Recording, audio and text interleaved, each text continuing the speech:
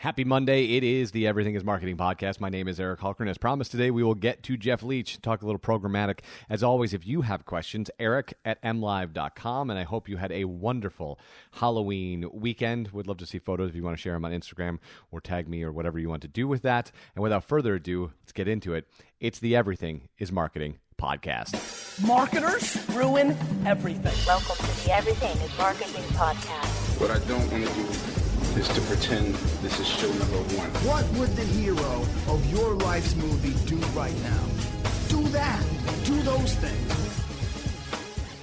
All right, it is the Everything is Marketing podcast. My name is Eric Hulkran, and as promised, I said that we would bring the Jeff Leach. You can get him on Twitter at the Jeff Leach by to talk a little bit about programmatic, because it is something I know about, but it is not at all my area of expertise. So, Jeff, who's got a wealth of knowledge in targeting here at the MLive Media Group, I wanted to bring you in for a second. First of all, kind of set the stage as to what in God's name programmatic even is, and as marketers, what do we need to know, and what can we ignore? Right? Can we cut the wheat from the chaff, so to speak, and figure out what stuff matters when we're talking about programmatic and what stuff just is noise? So first of all, tell us what it is.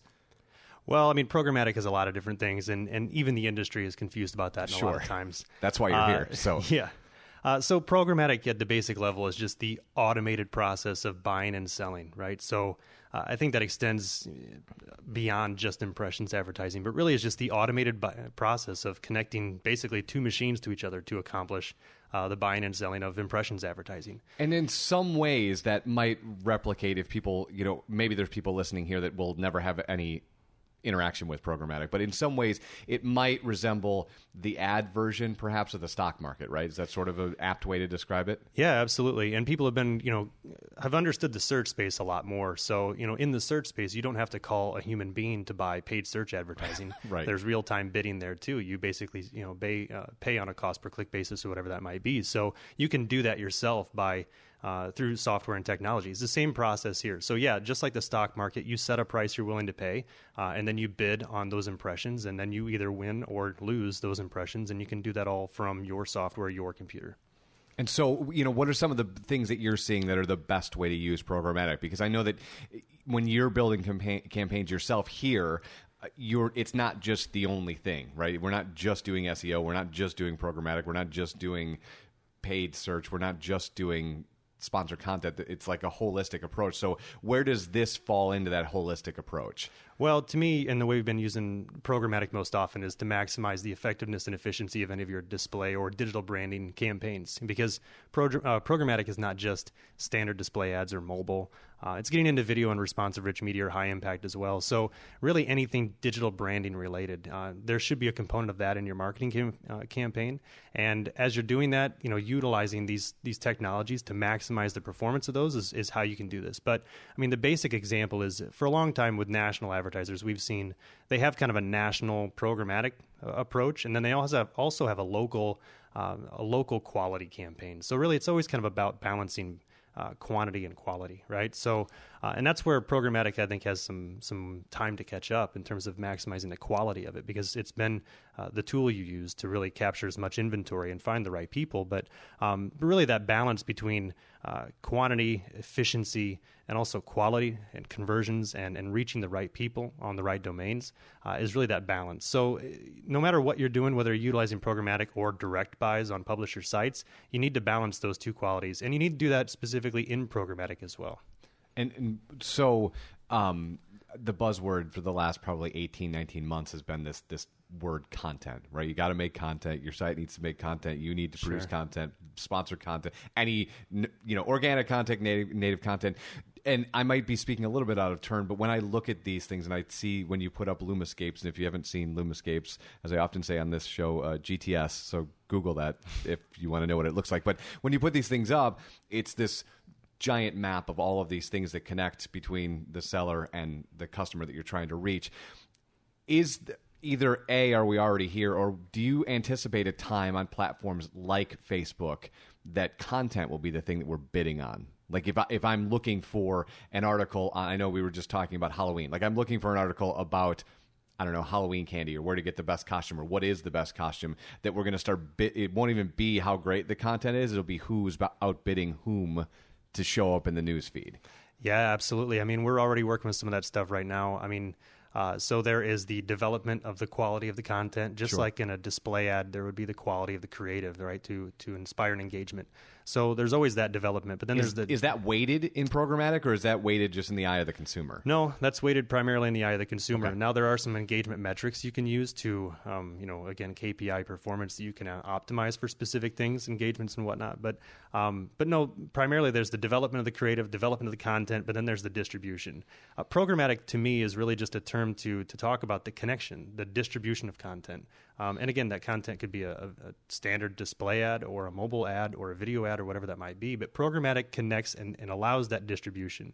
It doesn't really do, it has some tools, but it's not really designed necessarily for,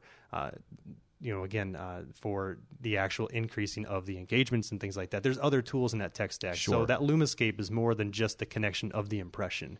And I think that's what's important, and to me is the biggest differentiator in these programmatic discussions. It's not the ability to deliver or do programmatic. It is what are the tools and technologies you put in place to maximize that efficiency and effectiveness and the people you have behind them. So what are some things that we should look out for? Because I'm guessing we deal a lot with scale here specifically, right? So we're dealing with clients that this is a part of their everyday lexicon. There's a lot to talk about programmatic and how to optimize and all of that stuff. But how do we know when it's our time to jump into programmatic? If we're starting a campaign and we're, at one point we're a mom and pop ice cream shop, and then we're 2 mom and pop ice cream shops, and then we're 6. Like, where is that point that programmatic scales where it becomes worth investing in or even looking into? Well, I think that's the thing that's been changing, and what we've done, here and some other places is we've taken really national technologies like this and brought it to the local level. I think it actually programmatic extends to every level of business because you want to reach people wherever they are. Sure. Programmatic allows you to do that. Even when you have a really good website, your market penetration could be 50%. You're not going to reach a whole lot more of that. So if you want to find those other 50% of those people, you need to look outside of those specific domains. Programmatic can help do that. But, the things that you need to kind of watch out for and the things you need to know, when you're looking at that LumaScape, there's some things that pop out. DSP is a demand-side platform. That is the technology from a buyer's side that allows the ability to execute programmatic. So in order to do programmatic effectively, you have to be working with somebody or a DSP directly. And those speak to. Is it expensive to go? It's got to be expensive to go direct. It's extremely right? expensive Okay. to go that way. I mean, it's efficient, but it's extremely expensive Right. to invest in some of those things. Right. So a DSP, and again, it allows you to purchase inventory from the exchanges.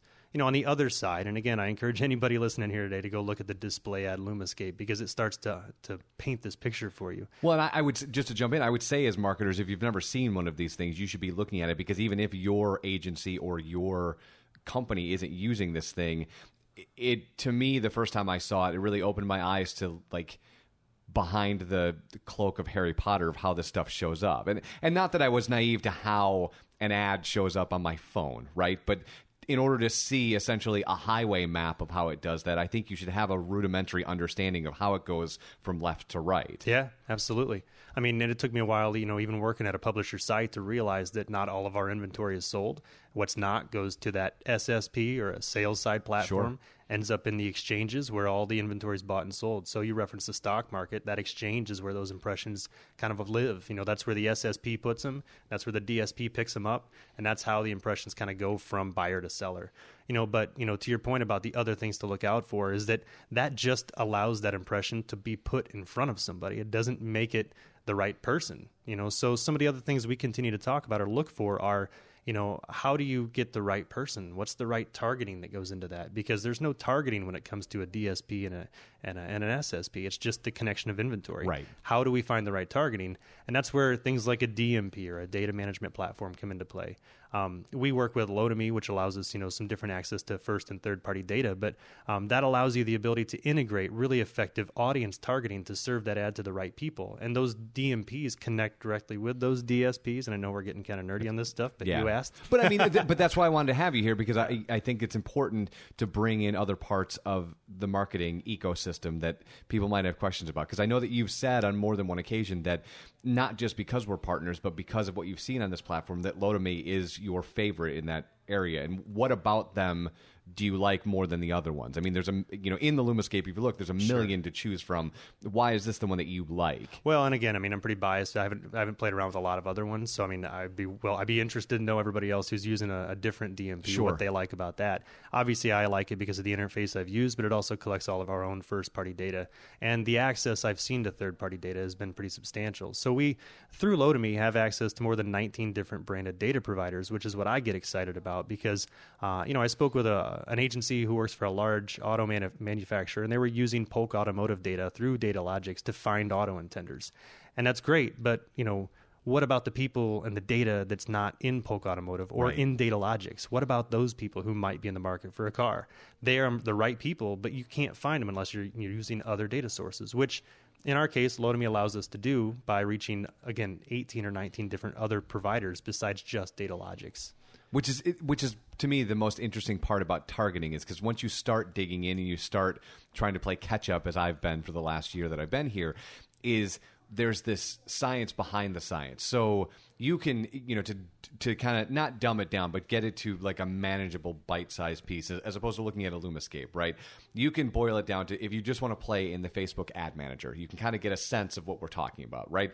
You can pick people in a certain geo at a certain age level that have certain behaviors that they've elected on Facebook in some way, shape, or form. So let's say, for example, we want to find men between 34 and 48 that like pizza. To finish your point, okay, well, Facebook's only going to find the people that on Facebook have identified with some sort of piece of content that says pizza. But we all know that lots of people like pizza. But you're going to miss all of the other people if you don't figure out a way to make that net a little bit wider by playing around with other providers. Yeah, no, exactly. And then, and again, other providers in other areas too. So, a DMP just allows you to find the right people, but there's creative optimization too. So like to your point earlier, are there things that can help make that ad more effective? There are creative optimization technologies that can help make sure that it understands what ad to serve to the right people once you've figured out who those people are, what type of ad that might be. So it can help really enhance that. There's retargeting and a lot of other technologies that, again, I refer to the term tech stack in the industry, is that what are those technologies you're layering on top of the ability to serve an ad? That's what makes it more engaging, more effective, and can really, increase the performance of your campaigns. So one more question before I let you go, because this one has always kind of been one that I've been interested in. When we talk about retargeting, which is, of course, they see an ad, they do nothing with the ad, then we remind them later that they saw that ad. How important is that to an overall campaign? By that, I mean, like, how much more incremental traffic do you get by the re-messaging of the people who didn't interact in some way, shape, or form? Well, I mean, there's no standard number for that. I mean, no, I know, but I mean, like, just in your theory, like, it's a part of a lot of the things that you do, so you clearly find an importance to it. What would you ascribe that importance being? Well, I think it's, to me, it's, in terms of display advertising or branding, it's the most important traffic you can find. I mean, we kind of reverse engineer plans backwards based on what we believe is going to drive the most success and the most conversions. And if somebody lands on your website and leaves and doesn't accomplish the goal that you wanted them to accomplish, and they leave, then you want those people to come back. That person's more important than a new person showing up. If a person walked into your store and didn't buy something and left, that person's more important than the person who's never been there before. Right. So the same concept applies. So I would say that, to me, retargeting and capturing that traffic and kind of forcing a conversion from them is the most important aspect of your display or your digital branding campaign at all. All right. So again, before you go, one place people should go to read about this stuff. Where do you like to go? I like to go to, Digiday. I like Mashable. I like Adweek. It's everywhere. And really, I think the conversation shifted primarily from programmatic to content, but it's still out there. And I just think that what's so interesting to me is that, we kind of started this talking about how it's come to the local level. Programmatic is not going away. It just continues to increase and grow and grow. And it even comes down to more the local level and the way that, even people have more access to it. So it's not going away. It's going to continue to evolve and get better. It's funny, working for a publisher's site, how often people think that, we want to kind of combat programmatic or that we're against programmatic. But I would tell you that I am fully embracing programmatic because it's here to stay. And I believe that it really puts the power in the consumers, in this case, in terms of our advertisers, in the advertiser's hand to make better decisions, to make better campaigns, to have more hands-on experience, to deliver the right ad to the right people at the right time, which has always been the goal, right? To measure performance with in a way you've never been able to do it before. But you just have to make sure you're doing it with the right technology or the right partners with the right technology. And you've got to make sure that you establish goals and KPIs just like you would with any other campaign. So there are some things to watch out for. Perhaps and other things that I've heard you talk about in your other podcasts, such as ad fraud or ad blocking. All those things are real things that specifically impact programmatic. But it is here to stay. It is continually growing. It is an important piece of every digital marketing campaign, and making sure that you're using the right partners, the right technology with the right people behind them is really the best thing you can be doing. What do you think that will look like when we all kind of adapt to augmented reality? So instead of getting displays on our mobile devices, whatever that is, we're now getting them in our heads-up display, whatever that looks like. What is that? As I'm looking at, we're in Grand Rapids right now, right? I'm looking down Monroe Center. What does that look like in a programmatic landscape? Well, I think it's going to be difficult to tell right now because I think one of the things. Yeah, but guess. Well, I think. I think again, through the use of programmatic technology, I think you're able to serve that ad at the right time. So it's not like you're just buying a share of inventory. You're serving the ad to the person. Like again, if I look at my augmented reality looking down the street, now that ad is going to be shown when I look at it. And right. It's going to be shown because I looked at it, and it's going to be shown to the person who is supposed to see it when they look at it. So again, back to Minority Report days, right? You're walking by, that ad is for you. And I think that whether that's the way it is now in programmatic or in, virtual reality, coming up with some augmented reality and those things, same concept applies. I think the difficulty we're going to have is connecting all those different devices. I mean, that's what we have right now with programmatic. It has some issues, with mobile.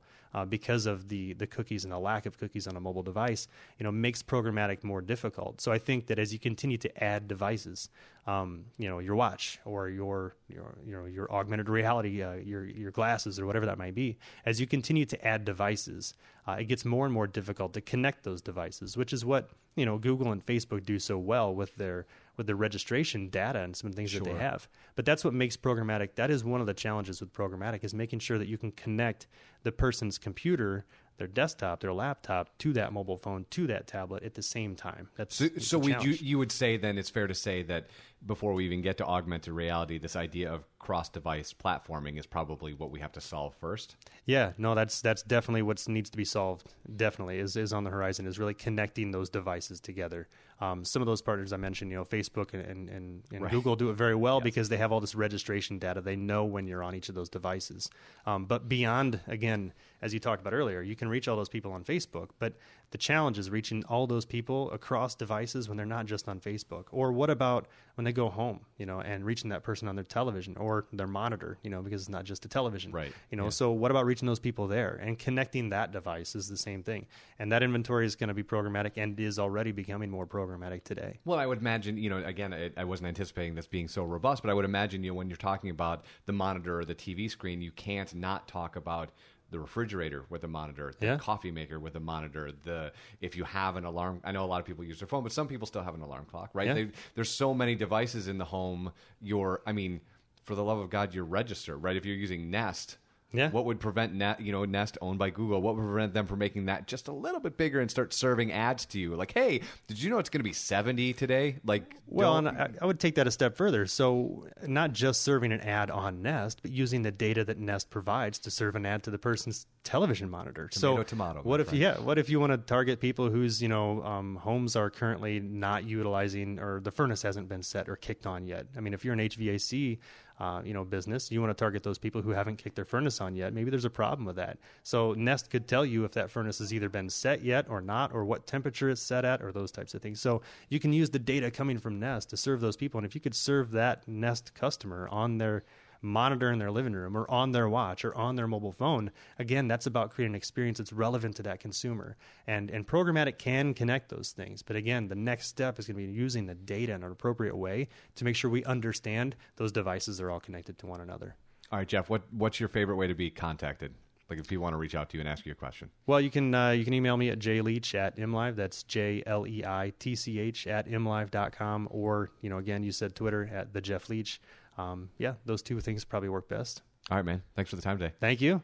All right, guys. We will be back tomorrow. It's the Everything is Marketing podcast. As always, you can get me on Twitter at Polymath and Vine or email me. It's eric@mlive.com. Have a great day. We'll talk tomorrow.